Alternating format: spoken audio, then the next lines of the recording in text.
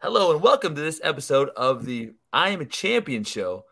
But before we get started, I'd like to mention that in the comments, there is a link for a free 5-day lesson on power of a positive attitude. Please click the link below to have access to that so you can train your middle school and high school kids how to have a power of a positive attitude so they can be even better in sports, in life, at home, and in public. Now, let's get into episode 26 of the I Am a Champion show. Well, good morning, fellas, and welcome to this episode of the I Am a Champion show. Jonathan, Jim, how are we doing today? Doing good, man. It's been, some challenging weeks at work, but hey, every day above ground is a good day. And I get to see you guys on Friday, so that's like the highlight of my week. You're part of my social life now. Got It's got a my boys on Friday, Wednesday. right? There we go. Yeah, I'm gonna see my boys on Friday. Let's go. you know, Is it okay for me to say anything right now, or should yeah, I? I mean, yeah. no, I don't Hey, want to get. somebody's about to You get want to Jimmy. get That's all Jimmy I know. today, so hey, Somebody's about it's to a get great Jimmy. day. I'm excited to be here with the both of you. Pumped up to learn how to be more of I am a champion. Right today. Yeah, Well, this is a and good Friday. it's going to be fun today because we have a former college player, football player, Taj Deshawn, who talks about transitions in life after sports. And we have a Division I coach, Coach McRoberts from Missouri State Volleyball, talking about transition coaches have as well. So we're going to have a coach and a player aspect today because we all go through transitions in life, but I don't think, college coaches probably go through them more than anybody. Yep. And it might be one of the toughest transitions is going from being an athlete to being a normal civilian, right? So I think this is going to be really cool talking about them, about how we thrive through these transitions in life and some of the wisdom and insight they get from us. So we're going to invite Taj and Coach McRoberts on right now. Good morning, fellas. How are we doing today? Good morning. Doing great. Great to be here with you guys. Thanks for having me, gentlemen. Yeah, well, glad you're having here. So Taj, we'll go ahead and start with you, man. You have really gotten an expert into how we thrive after sports with athletes. If you could tell us, like, number one, how did you, like, what was your own personal story pain point that made you want to go after that? And then number two, what do you think are some initial steps that athletes can take maybe while they're playing to help ease that transition process when they know that their playing days are about to come to an end? Yeah, I always tell athletes you want to be able to identify something that you can be just as excited about in your life after sports as you were when you were pursuing it. I know nothing's ever going to replace the experience that we had when we were all playing, but you can find something that in a different way lights you up just the same. So for me, my experience was came home from college, didn't make it to the NFL, was completely lost. I didn't know who I was outside of a football jersey. I didn't even know how to put a resume together or what I wanted to do with my life. So immediately just went into a depression, just a lot of drinking at the time. And after I always tell people I had to make a decision. I could either keep feeling sorry for myself and just wallowing in self-pity, or I could apply my athletic mindset to everyday life. And once I realized, okay, I'm no longer competing in football, but now I have the opportunity to compete in the game of life, which that game goes on, to the day I'm 6 feet deep. And so at that point, started to pick the pieces up and really start to build a career for myself. Started out in recruiting, found a niche, really just loving helping people. And I started mentoring guys who were graduating after me. And that led me to identifying a need. This was 2017. Things have gotten a lot better now, obviously, in terms of athlete mental health and athlete transition. But at the time, I felt like I had acquired the skills and had gone through that journey personally of transitioning where I could step up and be someone to support athletes in transition. So it's been a fun journey, been able to help a lot of people, and started doing things like podcasting and writing books that I never even saw for myself. But at the end of the day, I still just love doing the one-on-one coaching. So that's a little bit about me. Hey, Taj, I do have a question on that. So you think about a lot of athletes, they don't figure out something they're passionate about until it's over. And then they struggle, like you said, going down to where now they're drinking or with addictions, or there's life's going in a negative direction. So my question for you is this: I suggest that you're talking about athletes. You kind of figure out maybe things they're passionate about, why they're playing, and maybe do different things. And then as Coach McRoberts is on here and he's in college working with college athletes, what would you love to see coaches doing more at the college level, like you wish your coaches did for you when you were a college athlete, to help you find maybe that passion and find out what you're going to do after sport of football is done for you?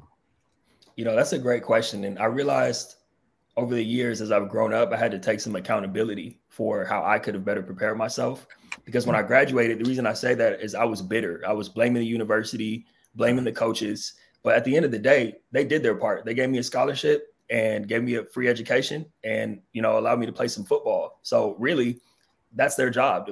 That's the coach's job to focus on winning games. So I think one thing that could be done better is probably bringing back more players who are successful, just to have them speak to the team. I think universities in general, not just coaching staffs, but universities have gotten better over the years and not just, not just bringing in people who are checking the box.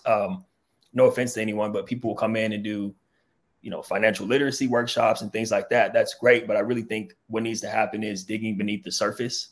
And another thing I always say is that it really doesn't get real until it gets real. So we've all played, you can conceptualize, hey, I might want to do this, I might want to do that. But until you hang up the jersey for the last time and you get out there and start to try things, you're not really going to know if the path you think you want to go on is right until you get in the midst of it. So it takes a lot of self-discovery and really just trying to figure out.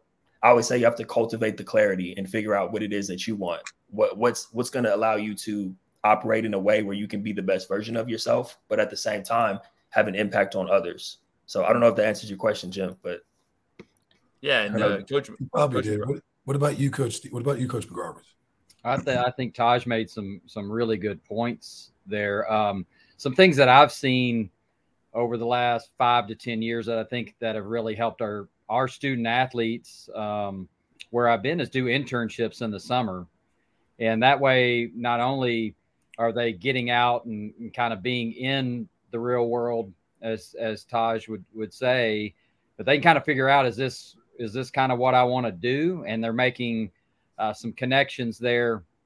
And it's also a resume builder. I think where some athletes and just even the general population of college is missed out is they go through 4 or 5 years of college and they get out and the first thing that they apply for says they need experience. And they're like, well, how do I get experience if I'm in college? Well, being able to put down that you've done some summer internships automatically gets you on their list, and they might be willing to consider that. Again, whoever's what their talent pool is for whoever's applying for those jobs, but helps them a lot. And I think student athletes, and it's a human thing, are so focused on and again, this is general population, but so focused on a paycheck when they get out that they're looking at what am I going to make every month versus what am I passionate about doing.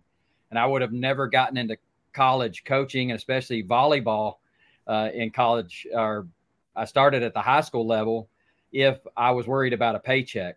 I get to wear sweats every day. I get to work with athletes. I get to, at the college level can control some of my time, which is important because I have a family.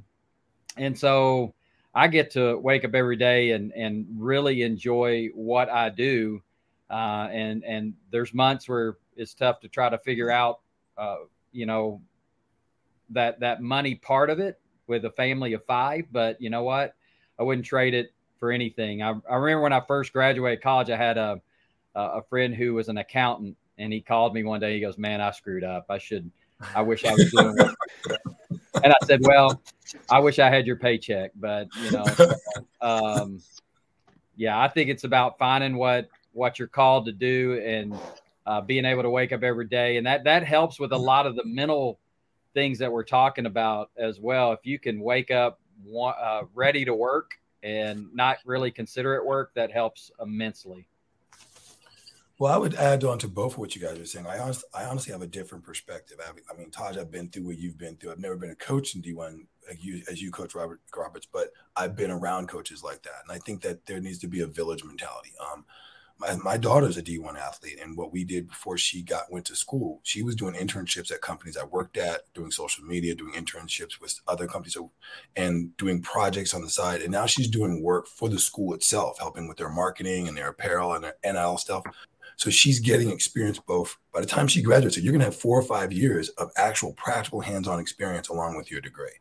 And I think that's from a parent perspective, and that's talking to coaches and working out with the coaches at high school to get, hey, she needs this time to do this internship so that, and she'll be in summer training, but she needs this time to do this internship because look, it's for her future. And then to Taj's level, I think that former athletes that go to schools, like we have some, I went to San Jose State. We have a thing called Beyond Sparta, which we do like every month. We come back and talk to them about careers, where they're at. We're in Silicon Valley. You have no excuse for not getting an internship out here. There's every company in the world's out here or has an office here or works with somebody here. And we keep trying to teach the young players, like, you got to take control of your future, dude. Because that, I know you see yourself already playing the NFL, driving a car and blinging out, but you're an inch away from or stepping off a curb or being in a car accident or getting sick away from that dream going away. You better be prepared for something. So what I would like to see from both of you here is, let's say it goes all wrong, completely wrong. What are the top 3 things you think a person should look at from a player point of view going to college, or when you're bringing a recruit in to make them understand? 3 things you say, or close to it, that if something went totally wrong, what would you advise them to kind of start doing? I'll start with you, Taj.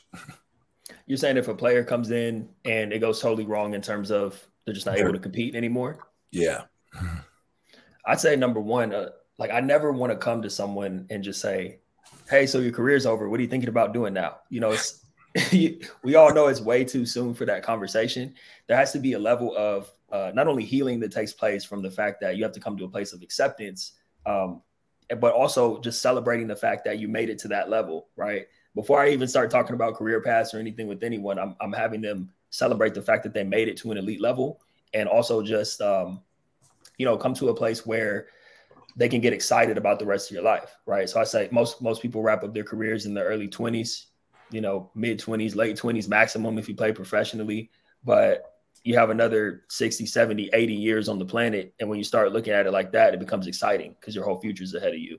So, I mean, the 3 things I would say, just to sum it up, is number 1, celebrate where you've been, be proud of your accomplishments. Also, going into the second step is look at how you can use everything you learn from your sport. I know you guys talk a lot about transferable skills on here, and you look at how you can use that moving forward. And then number 3 would be just craft a vision for your future so that you can reverse engineer it. And don't think small. A lot of people, I think Jason, I think you said this earlier. It's where you look at, that was Coach McRoberts who said that, where you look at the experience. Like, athletes are coming out and you're looking at, man, I need this much experience, but I don't have any experience.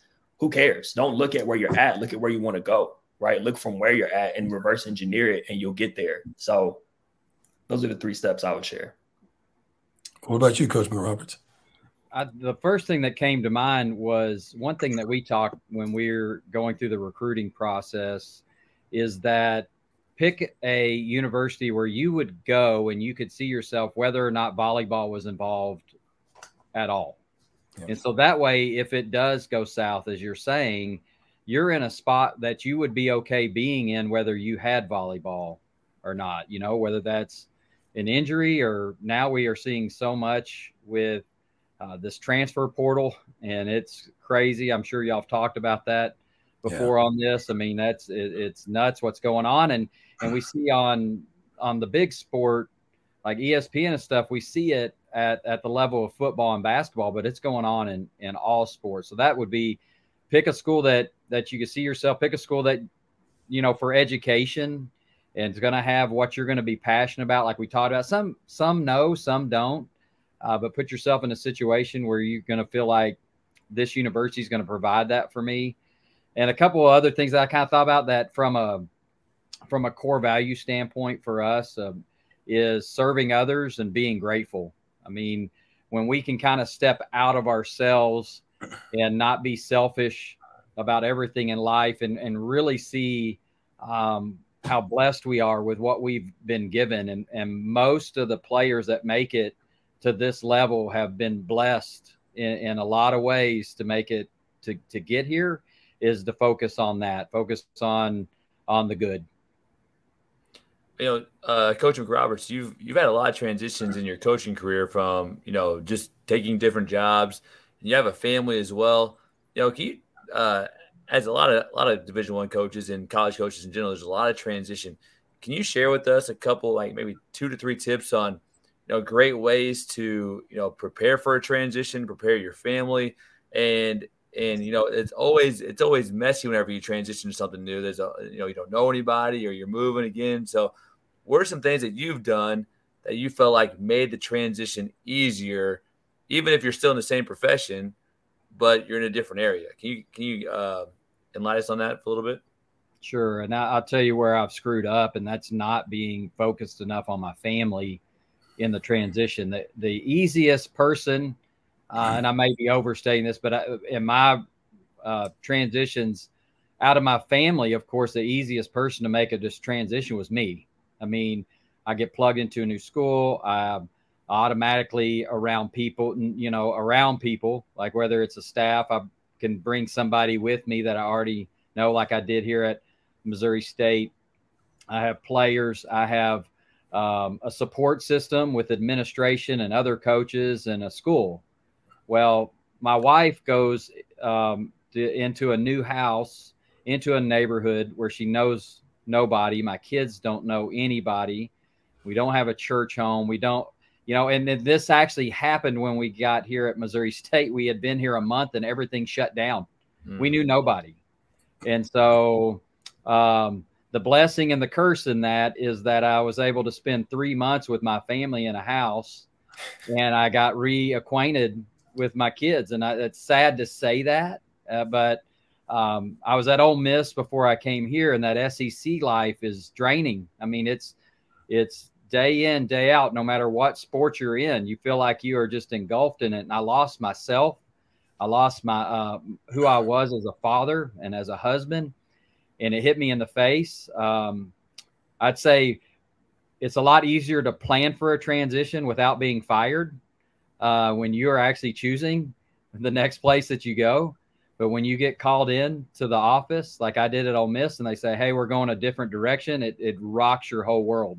And had kids that loved where we were at, and my wife, and we were ingrained in that community. And for the rug to just be pulled out from under our feet and having to figure it all out on the fly is tough. And like I said, I felt like I was really blessed that when I got here that everything shut down, and was able to start with a foundation of family first.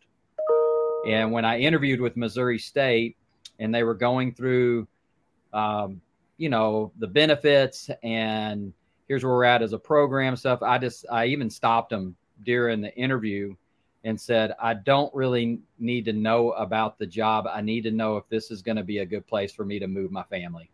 That's why I need to know about Springfield. I need to know if it's going to be a safe place for them, because I'm not at this point going anywhere that's not good for my family, no matter how good the job is. And so this ended up being a great landing spot for us. Hey, Coach, when you mentioned that being at Ole Miss and you're a coach, and they talk about in coaching, you're in it long enough, you're probably going to get fired at times.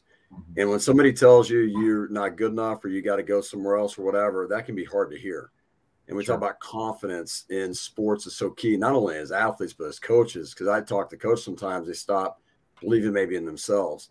Can you talk about that when hearing that word, like we don't have a spot for you anymore, or we got to go in a different direction, how you dealt with that and still believed in yourself moving forward and find the opportunity at Missouri State? Yeah, it's humbling for sure. And again, in 25 plus years doing this and winning over 70%, and actually going in and taking a job where they were basically dead last in the conference and getting them to the middle of the pack. 3 out of my 6 years, we finished 7th, and if you look at some other SEC sports, if you finish 7th, you're in the tournament. And volleyball was a little bit tougher to do that. We had 2 years earlier won a tournament that's basically like the NIT of volleyball, and felt like we were kind of riding a little bit of a high at that point. And I had never, up until that point, ever even felt like it was a threat to walk into an administrator's office and them tell me that I'm not good enough, as you said, like we didn't do enough. I had mixed emotions. Part of me wanted to start fighting right then, as far as like, telling them what we had done and how we had done it. And we had done things the right way, and we were building, and we had just signed a top 30 recruiting class about 2 weeks earlier. First time we had ever done that there. And I didn't get a chance to coach them. But there's also a stubborn part of me that as soon as somebody were to say, look, we don't want to work with you anymore. Well, I don't want to work with you anymore either. Like, I don't want to try to fight for a job when I know my boss doesn't want me. Why do I want to be here if you don't want me here? And that's a lot easier for me to say than to walk in and tell my wife that who wants to be there, and my kids that want to stay there. But yeah, it was really humbling, and I was thankful to come in and have a group here that really accepted me, and did a lot for my confidence as a coach to kind of build me up. And I think that's what you have to do. You need to surround yourself where you're building them up and they're building you up. Again, I think it's about pouring into others to get your own cup filled. You can't be so selfish to be thinking it's all about you. And especially in the head coaching position, there's so many moving parts, and it'd be so easy to make it about me. And I was disappointed for my staff. I was disappointed for my players in that regard, and my family. But it was at that point just time to move on. And again, thankful that I found a spot that worked. So I'm going to tag on to that. Now I'm going to talk to you, Taj. You're from the athlete point of view, and I've been in your shoes, brother. I know what it feels like to know when it's over and like know when it's really over. And that first year was, it was tough. I heard you about the drinking and not eating right and doing stuff. I did the same thing. I mean, I just went, I'm tired of being in shape, tired of working at this. And I was like ordering, round table supreme pizzas and stuff, and eating ice cream. I was like, it was awful. But, you come to your senses, you have kids and things like that. But that first time when did you realize, like, I got to move forward. I got to let this go and step up my game? Like, when did that hit you? So I always go back to, I moved back home, and don't get me wrong, I'm grateful that I even had parents who allowed me to move back home after college, because I know a lot of people don't even have that luxury. It's like, hey, you're out the house, you got to get to work. They were like, come back home, just figure it out while you get on your feet. But the moment for me was I'm back home, and, I was drinking. Like, I had a lot of my boys who were back home who all played D1. So we were all back home in our hometown, lost, no idea what to do, all struggling. So we were drinking like Thursday through Sunday, just out. And the moment for me was, as an athlete, we're used to just getting up early, doing what we need to do, handling business. But I was waking up hungover, 11 a.m., noon. And I woke up one morning in my childhood bedroom, and I'm looking at my little Pop Warner trophies, and I'm like, man, I grew up in this bedroom, and here I am, a 23 going on 24-year-old man with no money, nothing going for myself, and just drinking every day. And I had a long talk with myself in the mirror, like, you can't do this anymore. Like, you can't be out drinking. You got to figure something out. Otherwise, you're going to be stuck here. You're going to be 25, 26 before you know it, still living back home in your childhood bedroom. So I just went to the mirror that day, splashed some cold water on my face, and I told myself I was going to stop drinking, and I did. And I actually went out that day and went for a run. Now, mind you, I woke up at noon, so it's not anything spectacular. It's not. I woke up at noon. Baby steps. And I was terribly out of shape. But even the fact that I went for a run and I was out of shape, I was like, man, because it's not just about my physical health. It was about the mental health too. And I was like, I'm never going to feel this way again. The way I feel right now, I'm never going to allow myself to steep to this low. And sure enough, I never went back. So that was the turning point for me to like start getting my life together. Yeah. And Jason, I know you want to jump in, but just add to your story. You're just like, I went through the same thing. I was drinking, eating, acting stupid, was taking care of it. And then one day I woke up and looked in the mirror, and I had a full beard, hadn't taken care of my hair really. House was a mess. And I woke up and I said, I don't know, what am I doing? Went and shaved, got my hair cut, cleaned up the house, went right to the gym, and got a new membership and started working out. Just like the same thing Zach happened. To this day, Jimmy teases me, but to this day, that's why my beard and mustache is always tight. My hair is always, it reminds me, I'm not going back to that moment ever again. That's my little thing. But go ahead, Jason.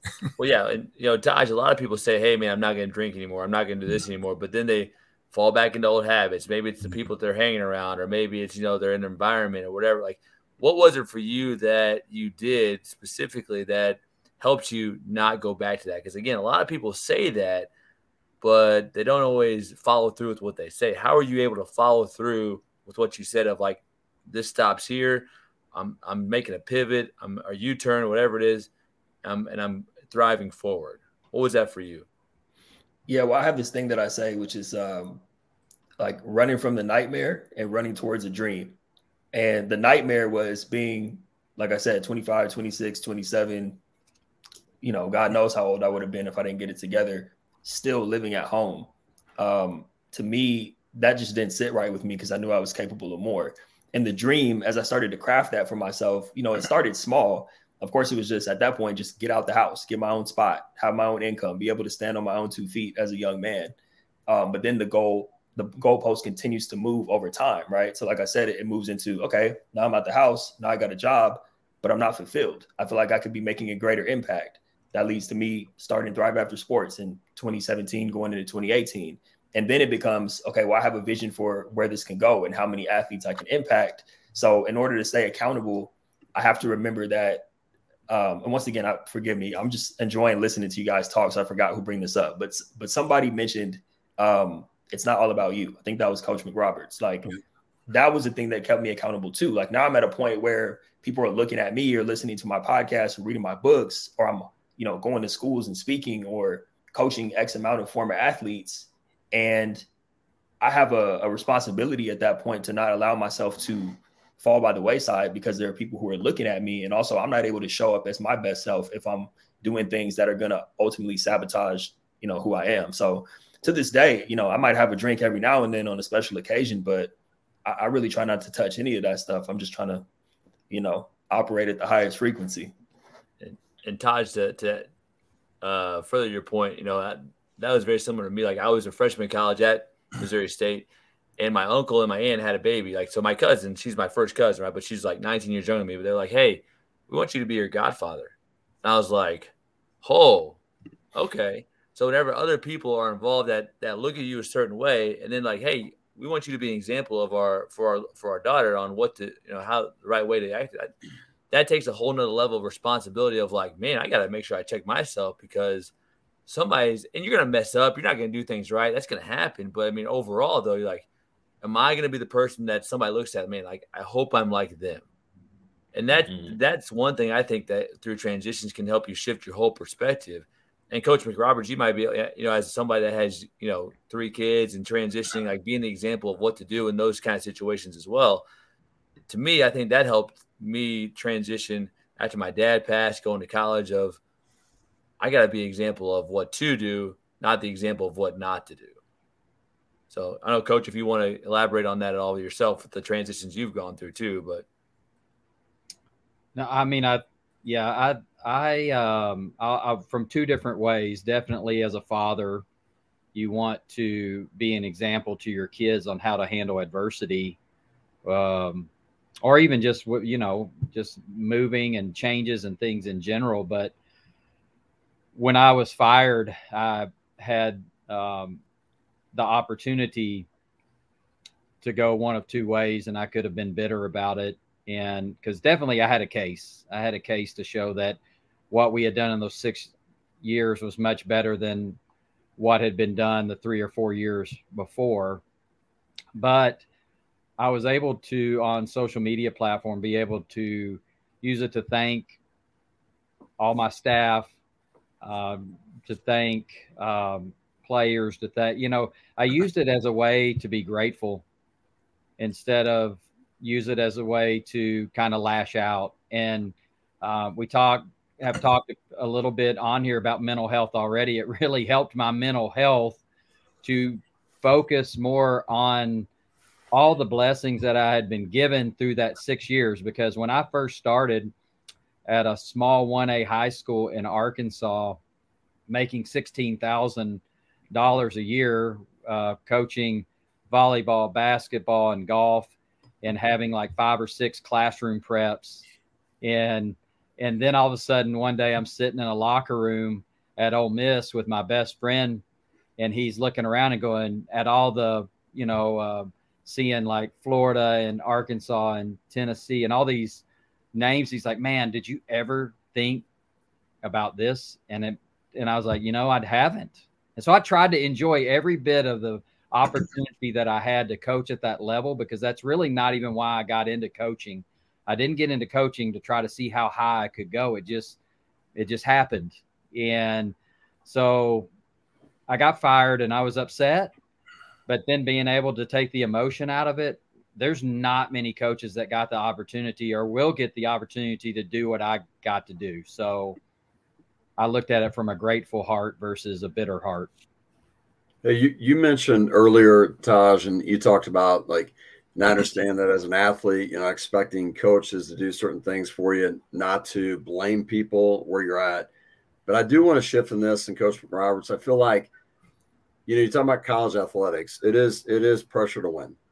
You win, you stay. And and I know there's coaches in collegiate that aren't doing it the right way, in the sense that maybe cheating, they're taking advantage of kids. It's about them. They're trying to win, use kids. And I'm big in, I believe that us as coaches, you can succeed in that area on the scoreboard, but what are we doing to transform the lives of the athletes we take in? Because as a coach, when they come and play for you, I look at it, it's like you're an extended father or mother, whatever, and you're taking care of these kids and developing them into young men and women that can succeed in life. And I feel like maybe at Ole Miss, you've done that, but they focus a lot maybe on some of the scoreboard part of it, right? And you're building that culture. Can you talk about, like, what you think as coaches out there? Can you speak to them and say, like, these are things that we need to be doing more as coaches to develop the athletes that we have so they succeed not only on the court, on the football field, but after the fact to win in the game of life? Yeah, and I think there's a majority that are doing it the right way. What we see on ESPN and what might blow up on, the headlines is what you see is some coaches that are cheating and cutting corners. And we are in a world now where there's been a shift. There's been a pretty major shift in the last 5-8 years where it was totally coach controlled to now the student athletes have more power than the coaches. They control a lot of the narrative. But with what you're asking on what we can do, one of the biggest things, and I know, Jonathan, you dropped your daughter off at school and you want her to be successful. You want her to be a good volleyball player. But I guarantee you the number one thing that you thought about before you dropped her off was, I want to make sure that whoever's in charge of her is going to care about her and love her. Exactly. And so that's I didn't understand that as much until I became a dad. And coaches that don't have kids, and I know plenty that have great hearts, but once you start having your own kids, and I have a 17-year-old right now, and I want him to be surrounded by people that walk the walk, and they're going to live the way and be that I want him to have good examples. And so that, to me, again, I didn't necessarily get into this to move up to the SEC level.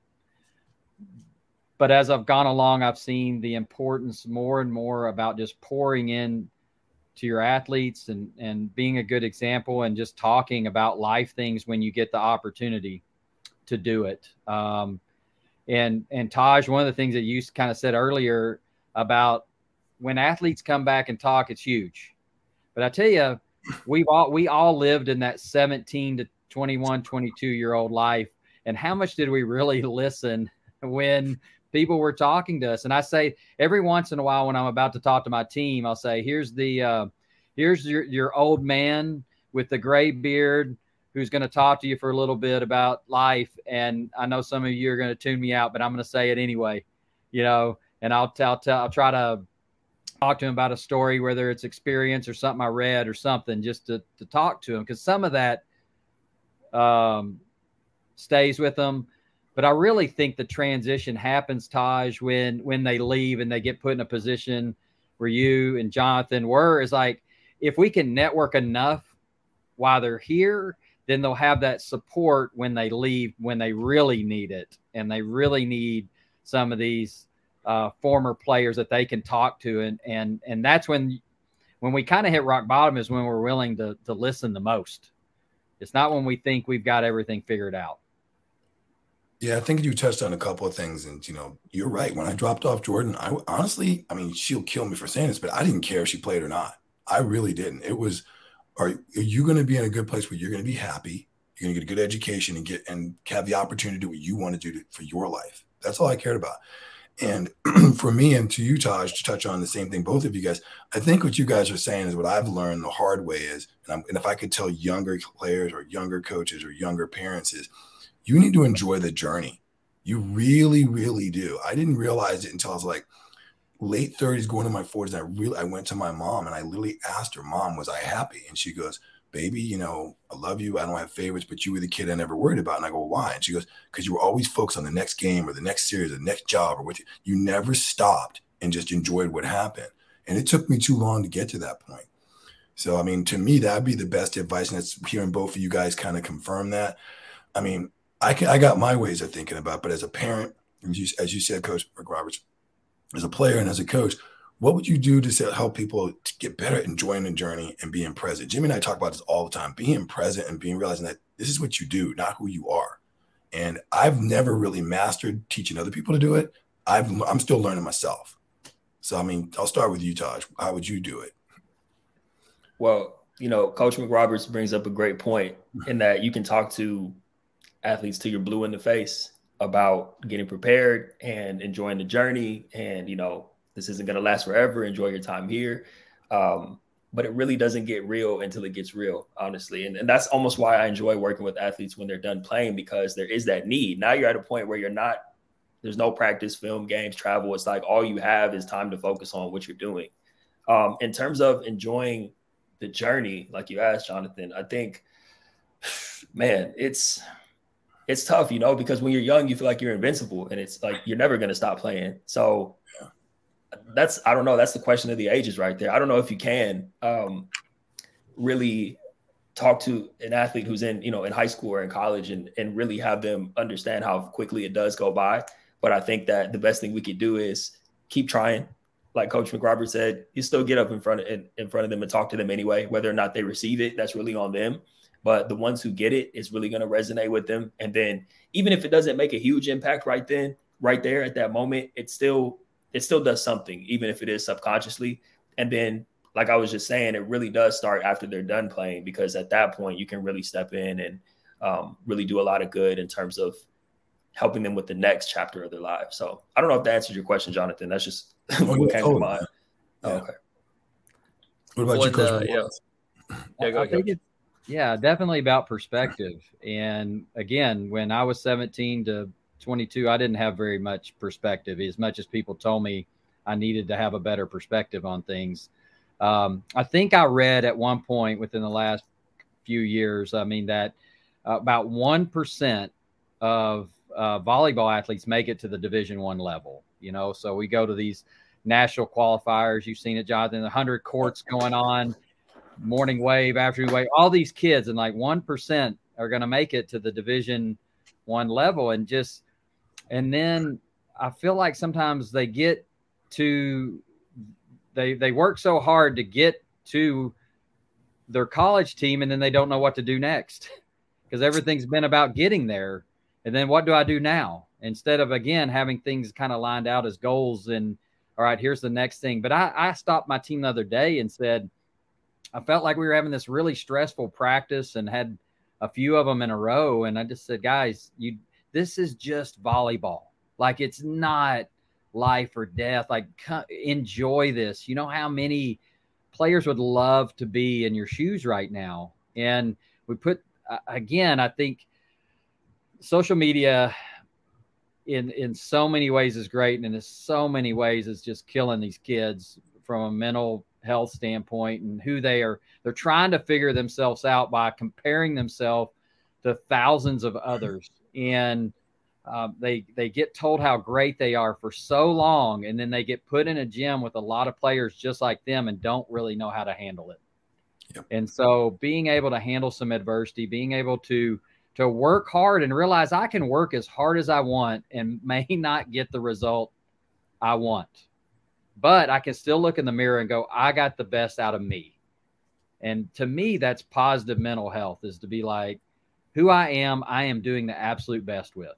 And so that's what our focus on a little bit for them is just try to improve a little bit every day. Quit comparing yourself, even to people in your position on your own team, much less everybody across the country. But I hope that kind of answered what you wanted there.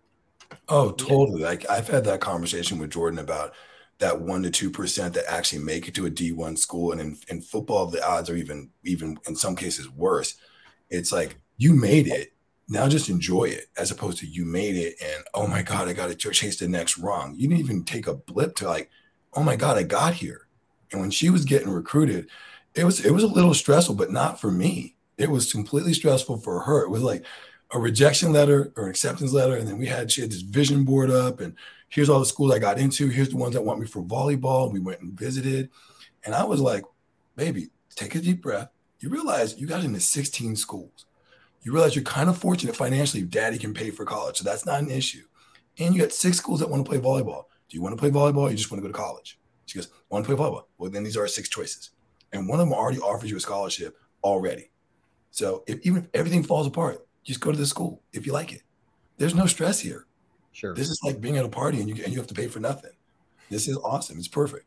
And to see the stress on her face blew my mind. I mean, to your point, Coach, she was not seeing the journey. And that's why I was asking, like, how can you get better at teaching kids to understand that? But at the end of the day, it's just wisdom and time. And like Taj says, being real. You know, my dad always said, wisdom is a result of ass whoopings, mental, emotional, physical. That's just the way it is. Well, and I'll add one more thing if I could. I think one thing that I every once in a while try to bring up, because we've all been there too, is like perspective of, we were stressed out just like they are stressed out now. And it's not about mowing the path down for them, but helping them realize, like, how stressed out were we in college when we were about to take a big test? And now we look back on that and kind of laugh about it, because it really wasn't even that big of a deal. But the different parts in our life, they mean something, but yet the perspective is, how stressed was I a year ago about something that today I can't even remember what that is. Most of the things that we are the most stressed about never even happen. That's I know that's a quote somewhere. I've quoted it to my team. I was like, all this stuff, the most of the things you're stressed about don't even ever happen. So we're wasting energy and a mindset to dwell on those things.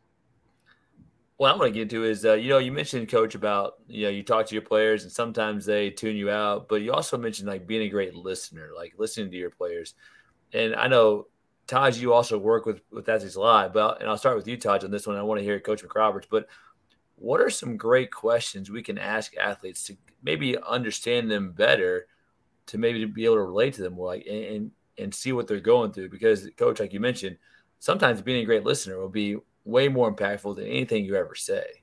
So do you all have some questions you all ask certain athletes or people about to really dive in and get to know them and understand what they're going through? Yeah, for me, I'll just talk specifically about those athletes who are trying to figure out what's next. Something that I ask is, it's asking a question, but more so telling them, think about how you want to live versus what you want to do. So it's a question where I think about, and I always go back to the questions that I needed people asking me, because everyone at that time when I graduated and I wasn't playing football anymore, it was, so what are you doing now? What are you going to do? And that puts so much pressure. Where really it's putting, I put pressure on myself, but a lot of athletes go through that where you're almost like scrambling to try to figure out what you want to do. Like Coach McRoberts said earlier, we're just like, you finish playing your sport and you're just like, man, I need some money. I need a paycheck, versus actually thinking about, what do I want my life to look like? And so that's a question I think you can ask. How do you want to live versus what you want to do? It forces someone to go into a totally different mode of thinking. And another question I like to ask is, instead of just like, how's it going? How are you doing? I'll say, like, how's your world? Like if I'm talking to you, Jason, like, how's Jason's world? And I'll just kind of sit with that and just allow that question to sink in, because it's different from how you doing, Jason, versus how's Jason's world. It forces you to think about every aspect of your life. And chances are you'll get a much deeper answer than if you just ask someone, how you're doing. So I'm not a coach that works with athletes while they're playing, but just advice to coaches who are listening. I think that's something you can try asking your players, because it actually shows that you care. I even had some coaches who would ask me that. Some coaches don't care at all, of course. They'll never ask you how you're doing. But I had a few coaches in college that really stick out in my mind, and they would ask me that question: how's Taj's world? And we would just have a long chat in the office. And I think it makes a world of difference when, you know, like you were saying, Jonathan, when you got a kid who's away at college, it's so important for them to know that you have people there who actually care about them in a meaningful way. Yeah, I lucked out actually. Actually, my daughter, she goes to school in Florida near Daytona Beach, and Jason has introduced me to a friend who's become a real good friend of mine. She lives 15 minutes from the campus, so Jordan has a place to go and talk to and just get away from the campus stuff. I have a place to stay when I come visit.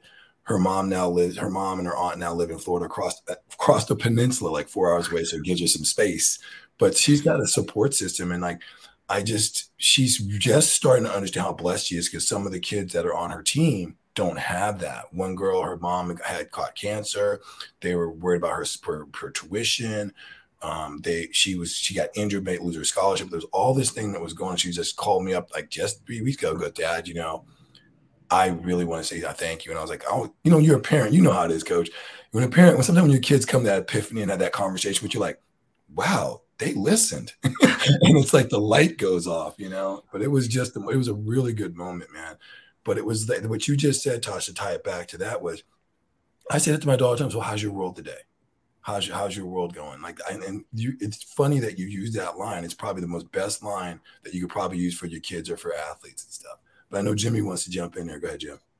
Yeah, and one thing I wanted to get into is, you know, Taj, you talked about, and Coach McRoberts, you can probably speak to this, but, you know, you got done playing and you struggled because you didn't have something you're passionate about, but then you got in some negative maybe routines. You're waking up at noon and you're, you know, drinking, doing stuff. And as athletes, and Coach McRoberts, like, you have athletes follow routines.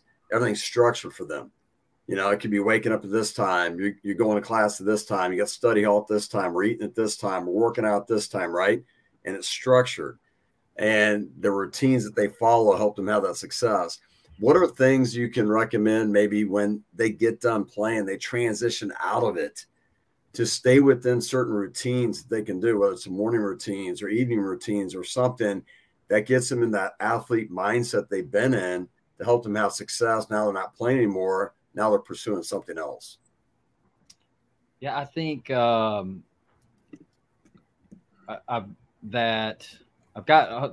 want to say one thing that Taj said before, because I make this mistake, and then I'll get to your question, Jim. Sorry about this. But how are you doing? Hey, how you doing? We automatically, that's an automatic thing that we do when we walk up to somebody, and it's typically a one-word answer of good. And then we move on. So you're not really asking how they're doing. You're just being kind of cordial. So I really like the how's your world. It's like you want a response. It's showing that you want a response other than, hey, give me one word to try to come back at you. And getting to know them. Earlier we talked about that is like, I want to ask them, what do you need from me to help you? And versus like always me just giving them immediate feedback of what I think, what do they need from me? So, and Jim, to ask me one more time, sorry, I know that was a longer thing. Jimmy, you're on mute. Jimmy's on mute right now, people. If people that are watching, he has this big, expensive microphone that doesn't actually. Well, it's called muting at times where I don't want that outside noise come in. But thank you for letting me know on that. I appreciate Jonathan's usually the comedian in this, so thank you very much. Just saying. Yeah, just saying. No, but Coach, like, you know, athletes, we have such routines, right? And coaches set up routines, structure. What can we do when we transition out of playing to maybe have routines in our life to continue to have the success we had as athletes? Absolutely. And one thing that I have found, and again, 25 years of doing this, our grades are better in season when we're missing a ton of class than for a fall sport. And then we get to the spring when they have more time, and I notice that grades go down. And the reason why is because in the fall, they don't have a lot of time to goof around. I mean, they may have a 2 or 3 hour window at night and they go, I got to get this done. Like, that's all I have. Versus now we're practicing in the morning. They may be done at 11 in the morning. And then they'll think, well, I've got till midnight to get this done. And then all of a sudden at 11 o'clock at night, they're like, oh, I better get that done or whatever. Or maybe they just go to bed and say, I'll do it in the morning, and they don't. But that's one thing that I've noticed is that as soon as they do start getting out of this routine, performance academically is affected for some. But listening to Jonathan and Taj, I mean, I think it's important to stay in a physical routine to help you also mentally. But they can speak as athletes. I didn't play college athletics, but they can speak as a college athlete. It's almost like it gets to the point where exercise, it feels like a punishment more than it feels like a health benefit or a means to an end. So you guys were doing it because, like, I'm doing this to be at my absolute strength to go up against this guy. And then you do get to that point, like y'all said, where it's like, who am I competing? Now I'm just kind of competing against myself, and I'm kind of over it. And so being able to still leave and go, look, I need to keep myself healthy. I need to do something. I try to stay away in practice of doing sprints as punishment. Running shouldn't feel like a punishment. Running is healthy. It should be used for health. Now, there are moments to do that, but I don't want them to feel like I'm making them exercise as a punishment, if that's a way to put it, because I think that can affect them when they leave. There are ways to get things done, definitely. But again, that's just coming from my point. I think it's having some of these former athletes talk to them and say how important it is to keep your life in a routine when you leave. Don't all of a sudden sleep till noon because you can. You know, you're going to be more productive if you get up and get going in life. Taj, can you speak to that as well? Like, you being that former athlete and kind of what happened to you and maybe what you do now? Yeah, that's a great question, Jim. And Coach McRoberts, such a funny point you bring up around, grades in the spring semester dropping. That was me. Fall semester, there's no time to mess around. We're traveling. I'm doing homework on the bus. Spring semester, I'll sleep in a little bit. My grades were always worse in the spring semester. Even have coaches checking class during the fall semester. So for me, I think the first thing is accountability. Like, if you're not everyone is wired when they leave their sport to be able to create their own structure or be their own disciplinarian, right? So in that case, you need to find people who can hold you accountable. So for me, aside from accountability, is like, you got to create your own structure. Like, I'm the type of person where if I'm working with a former athlete and they just have no idea how to spend their time, or they're spending time versus investing time, I'll just have very candid conversations with them. Like, why are you playing 3 hours of video games when you don't have a job right now? Or if you don't know what you want to do, that 3 hours, instead of playing 2K, you could spend that 3 hours not necessarily just applying for random jobs, but if you invest 3 hours of time figuring out what you actually want to do, what kind of field or industry you want to go into, making valuable connections, that's a much better use of your time than just throwing it away. And I'll also tell them, I'll tell them, get very acquainted with Google Calendar, right? Or make sure you're blocking off time. Block off time to work out if you have to. I'm the type of person where if it's not on my calendar, it's not getting done. So I try to encourage people. I think that's a great way, just to actually have a calendar, set it up, and actually schedule things is a great way for you to create your own structure.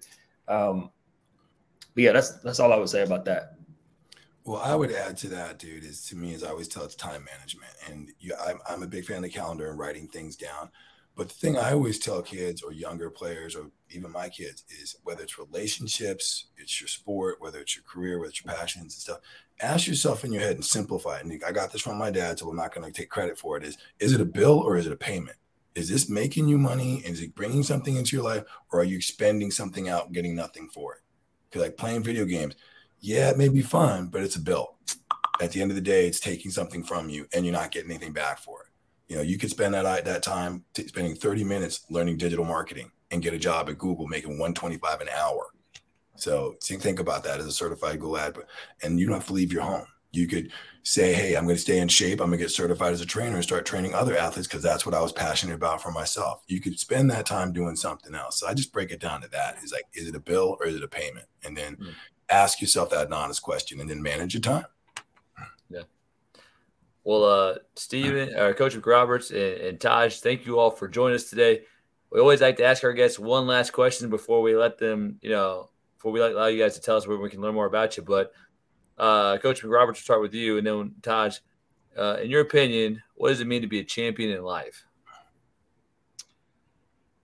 I mean, that's a great question. For me, I'm a man of faith, and I think living that out and a lot of the things that we've talked about as far as being the example for my players, I tell them my two toughest jobs are, and they're not jobs, but it's being a husband and a dad. And so if I'm doing those two things well, then I think I'm living as champion for my family. And but it's showing up every day with a great attitude, great work ethic. That's what I ask of my players, and getting the most out of yourself. And I think if you will work hard and can look in the mirror at the end of the day, like I talked about earlier, and say I did my best, I think you're a champion. Taj, what about yourself? I'm going to piggyback right off of Coach McRoberts' answer because I thought that was really well said. For me, it's a feeling. That's the first thing that came to mind when you asked the question, Jason. The feeling of being a champion in life is when you lay your head on the pillow at night to go to sleep and not only did I get better today, not only did I move the chains in my life, become a better human being, but I also had an impact on someone's life in some way, shape, or form. That feeling to me is what being a champion in life is. Simple, but very impactful. And so thank you guys both for I'll take that. Thank you, Jason. Yeah.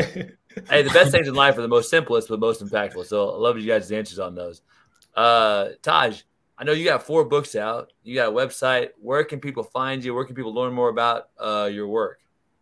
Yeah, the best place is tajdeshawn.com, just like it's spelled on the screen. Just add a .com to it, or at Taj Deshawn on all social media platforms. I'm more active on LinkedIn, more so than Instagram. But yeah, you can get the books on the website.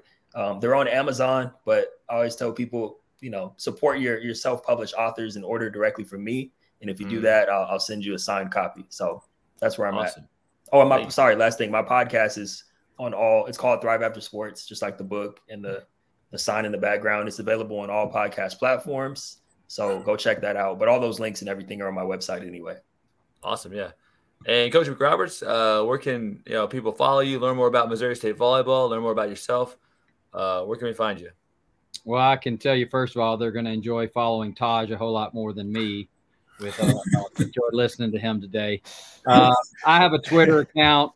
That's about it. And they can, of course, look up Missouri State volleyball on the internet, to find out anything about the team, that sort of thing. But that's pretty much it for me. I'm pretty low maintenance on some of that stuff at this point.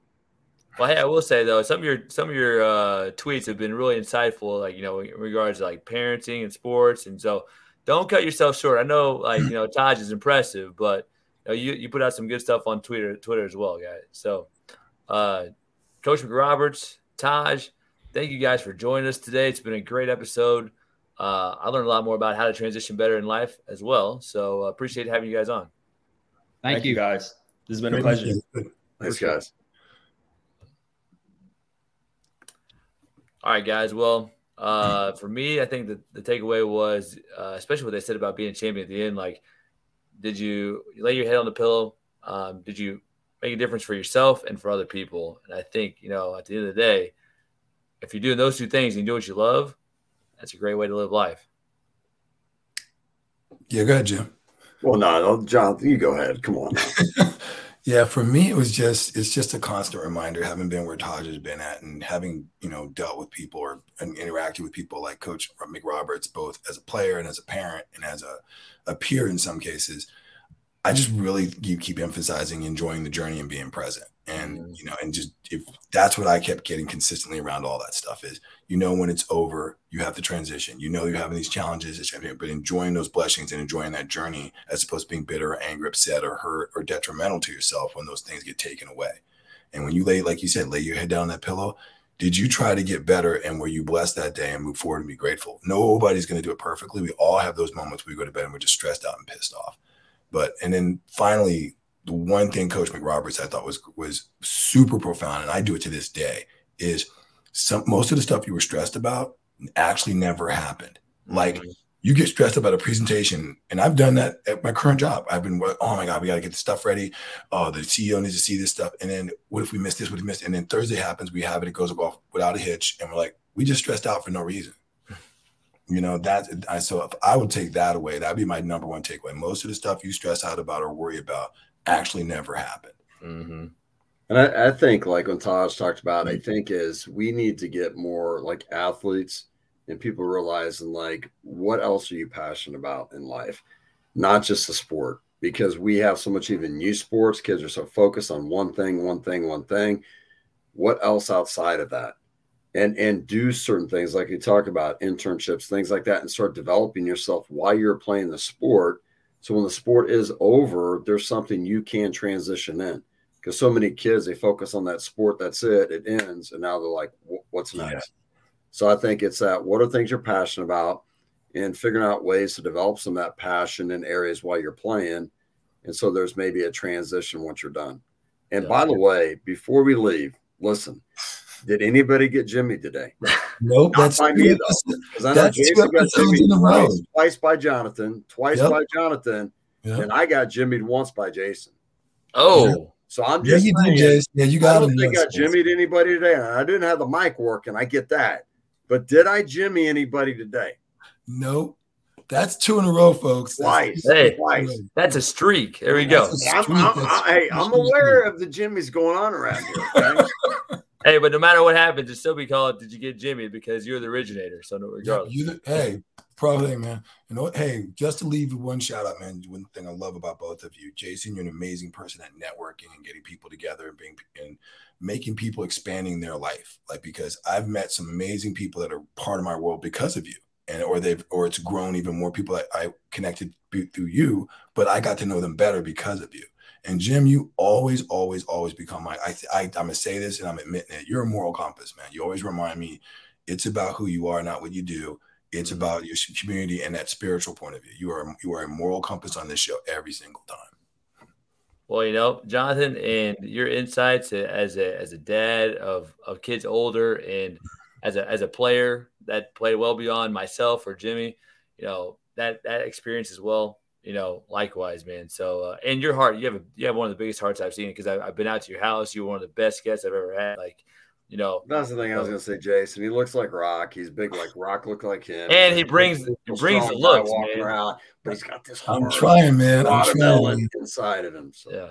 I'm trying, man. I'm trying really hard, man. It's been hard getting to the gym lately, man. Oof. Now that COVID's kind of lifting, everybody's driving, everybody's out now. Oof. Not that I'm not happy about it, people, but it's gotten congested again. Well, fellas, enjoy the rest of your Friday, and we'll see you all next episode. All right, guys. Thanks, guys. Take care.